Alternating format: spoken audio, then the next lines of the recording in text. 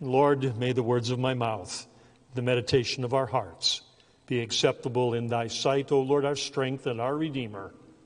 Amen. Be seated, please.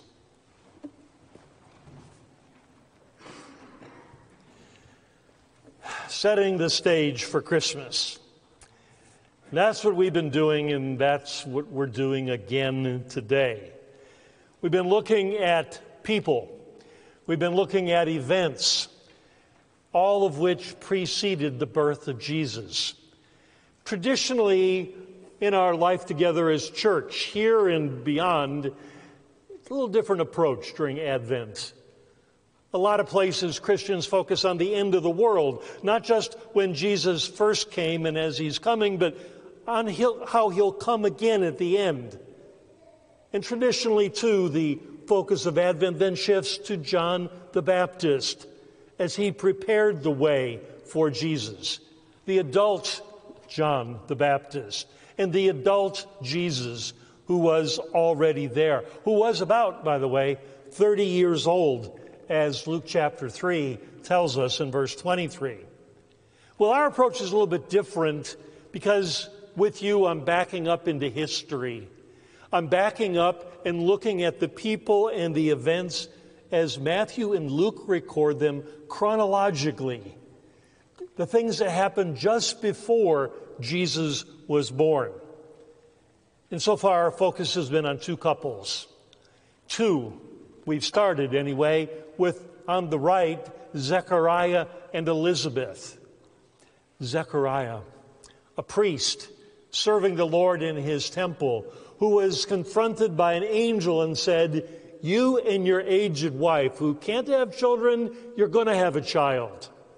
He's going to be great. He's going to play a very important role in this drama of salvation." Zechariah couldn't take it in. He couldn't believe it, and so he was struck mute, couldn't speak. And he functioned silently. But when John, who would be known as John the Baptist, was conceived, he believed and he spoke. And it was Elizabeth, who also we focused on as the mother of John the Baptist. How she rejoiced even from the very beginning that she should be the mother of such a famous person, one whom Jesus said was the most famous besides himself in all of human history. She believed and she acknowledged even that one greater still was to be born of a kinsperson, Mary. Believing and rejoicing. That's what we remember about Elizabeth. But now it's time to set the stage beginning with that other couple, Mary and Joseph. Well, and let's focus today on Joseph. I say that because you just read from Matthew's gospel, the story, the account, the record, primarily from Matthew's viewpoint as he focused on that man by the name of Joseph. Matthew doesn't tell us a great deal about the man, but what he does say, that's important. He said he was a good man. Joseph was a good man. He was godly. It all added up by the one word that Matthew did write and use, and that was righteous. Joseph was righteous. In other words, he was in a right relationship with God. He was a godly man. He loved Mary as a result. Mary, to whom he was engaged. Mary, his wife-to-be. And in those days, being engaged was a big deal. It was a public event to which family and people assembled to hear the vows, to hear the intent of what those two were about soon to do, and that was to get married. And with those words of engagement promises, they were legally, according to the law, they were married, even though the second part had not yet taken place when the marriage ceremony unfolded. So legally, they were husband and wife even before the final ceremony of marriage. And it's right in between those two events that Joseph found himself as Matthew records it.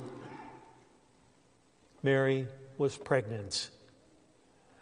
And that wasn't necessarily good news for Joseph. It was surprising news. Matthew doesn't tell us a great deal about what Joseph did, or what he said, or what he felt. He just turned to the reality, to what happened, that Joseph didn't want to bring disgrace to his betrothed, his engaged woman. Although legally they were husband and wife, he had the right, and a righteous right, to divorce her quietly, because they had not yet been fully married. They had not yet been living together. And as best Joseph could tell, he knew it was not his child that Mary was pregnant with, but it must have been someone else's. And so it made sense to him, as well as the law, that he could not bring her to disgrace with public divorce, but because he loved her, he thought a quiet divorce would in fact be the appropriate thing to do. Talk about an upside-down Christmas. I guess we could refer to this circumstance of Joseph as just that, an impending upside-down Christmas. I saw a picture like this years and years ago for the very first time. And I thought, well, that's very interesting. Someone hanging a Christmas tree upside down, hanging it from the rafters. And I read the article when I was in Canada at that time, and it was about a man who was spatially oriented. And he said, I don't have enough room to set up a Christmas tree in the normal kind of way. It takes up too much floor space.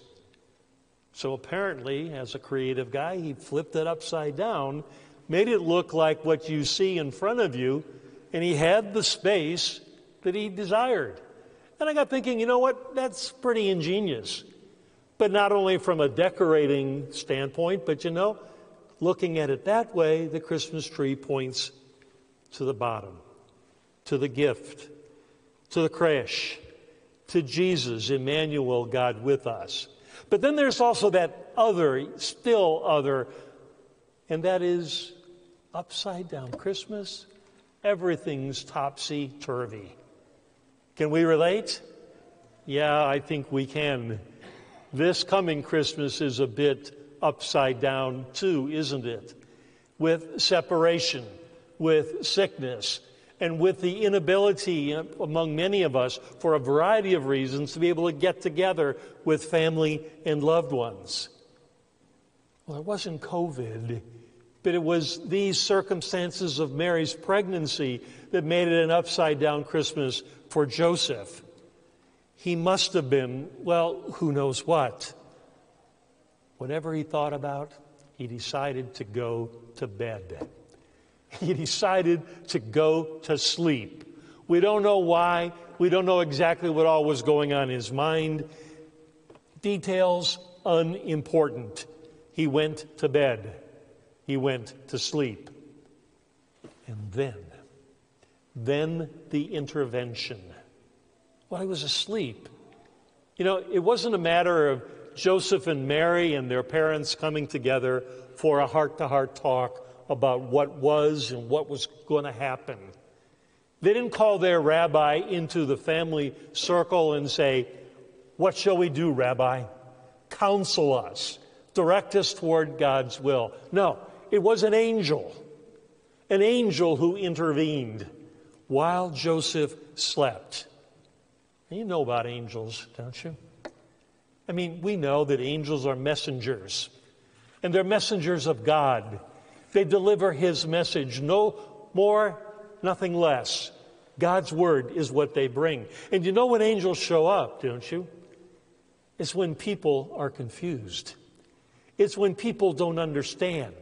It's when God has to make it very clear what He is up to. Think about when angels have shown up in history, real briefly. It was the angel Gabriel who came to Mary to tell her what was going on with getting pregnant, just like the angel did here to Joseph. It was an angel who directed the wise men not to go back to Herod the king who wanted to kill this upcoming king. It was an angel who directed Joseph and Mary to go to Egypt, to get out of town, where Herod would want to kill the upcoming king. It was an angel who finally ministered to Jesus after 40 days in the wilderness being tempted by Satan. And guess who? It was angels who announced Jesus risen from the dead. Special places, special times of getting the word straight, of helping people understand. That's what angels did. And that's why the angel showed up in a dream to Joseph, to explain this once in a lifetime, once in history event. Mary's pregnant, but not by you, but by God. Don't be afraid. Go ahead and marry this girl. Mary's unborn baby is not yours. It is from God himself. God is this baby's father. And then just the note. Joseph woke up. He woke up. Well, physically his eyes opened, the dream was done, the message was given, time to move on. But I think there's more to those simple two words. He woke up. Woke up. I think he also woke up spiritually. At another level, Joseph woke up. The light went on as the angel, God, told him what was going on and what to do. What about you? Have you woken up? I don't just mean have you opened your eyes to get here this morning. It certainly helps when you're driving, when you're walking, when you're finding your seat. But have you awakened to God? Are you spiritually awake to what God is up to in your life? Are you awake to what God wants to do and what he wants of you here and now? Over time, as I've talked with many Christians along the way, some have told me on various occasions, God told me to do this, or God told me to do that. And I remember getting nervous, like many of you perhaps get nervous when somebody talks like that. But what I've learned is to just hold my tongue and to say, well, what do you mean by that? God told me to do this or not to do that. It's a good thing to ask, to understand. A few will have talked with me about having had a dream, maybe like Joseph's, or some even an audible voice that they've detected of God's voice. You know, I've asked and I've concluded, who am I? Who am I to say God didn't communicate with you that way? Who's to say that what you say is mistaken? We've got to be careful with this. We have to be very careful. You can't count on God directly communicating with us. But can we say that God doesn't? Can we say that God can't do that? He's certainly able, and he certainly has done it. Look at the Bible. It's full of accounts of when God directly spoke with his people, communicated them by dream, by voice, by whatever, even in person in Old Testament days. But the Bible doesn't say that he has stopped doing that. We can't count on it, but we can't eliminate it either. God certainly, and catch this, he certainly communicated most fully and most clearly in Jesus.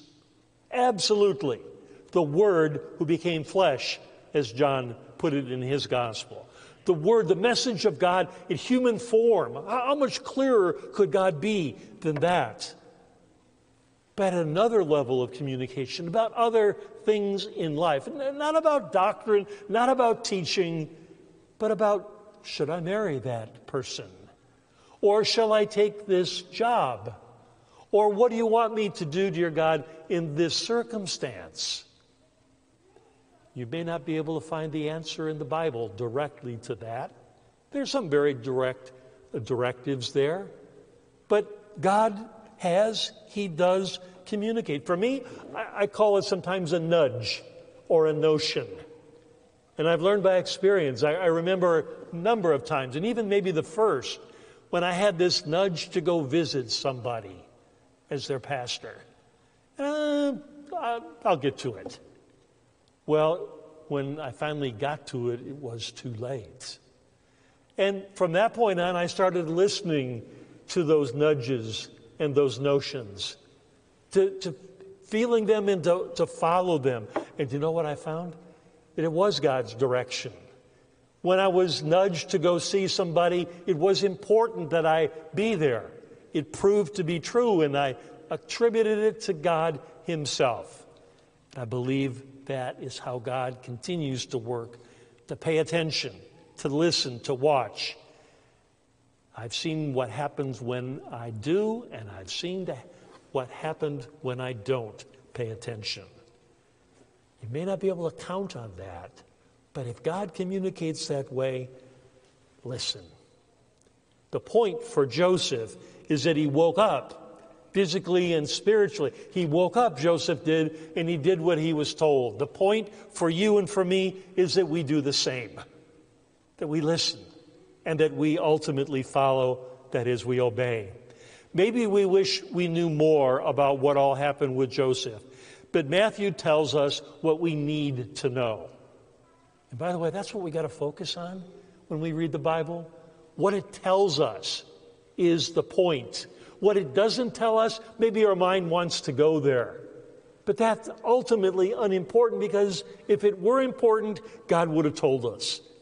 That's what it's all about. What the Bible does say, what God says, does matter. And as the Bible tells the story of Matthew, you know what? We don't have one word that Joseph spoke. Not one word, not one sentence that Joseph spoke, recorded in Matthew or in Luke or anywhere else in the Bible. A man of few words, maybe even of no words, at least from our perspective. But what we do have is this. We have a record of what he did. What he did. You know how we say actions speak louder than words? They do. They do. They do for Joseph. You know, in what Jesus said? He said, not everyone who says to me, Lord, Lord, will enter the kingdom of God, but he who does the will of my Father who is in heaven. The doing is what counts. We can say whatever we want to say, but to do, that's what God looks for. That's what God ultimately wants, obedience. And sometimes it's best not to say anything. Sometimes nothing needs to be said. I don't have a list. I can't tell you every circumstance when to and when not to speak. The Bible on occasion will tell us in such circumstances what to do, what to say, and what not. We're just told one thing about Joseph here, and that is that he considered all of these things. He considered them. In other words, he thought and he listened. My mom pointed that out to me a long time ago. Maybe one of your parents as well. You know what they said? They say, hey, you remember why God gave you 2 ears and 1 mouth? Did you hear that? Once or again? Because we're supposed to listen twice as much as what we speak. I think, although that doesn't come from God, it certainly is good advice as we look and live in faith. How do we listen? Tune out and tune in. Tune out to those voices that are around us. So many of them. There are many, many voices around us, and they're not all godly. They don't all speak the truth. Think about this. We are barraged with messages, moment by moment, every single day, by what things are spoken, by examples that are before us, by things that are written, argued, or depicted in movies, in magazines, in books.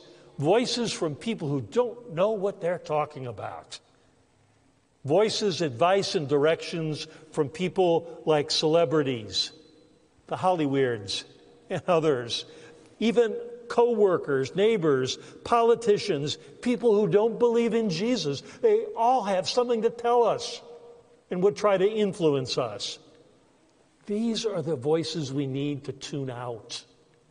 To tune out, to recognize what they can and can't tell us, and where we need to be, to sift and to sort and discard.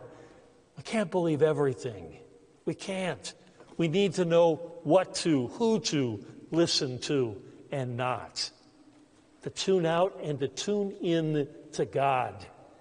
There's what we can believe. He's the one that we can trust.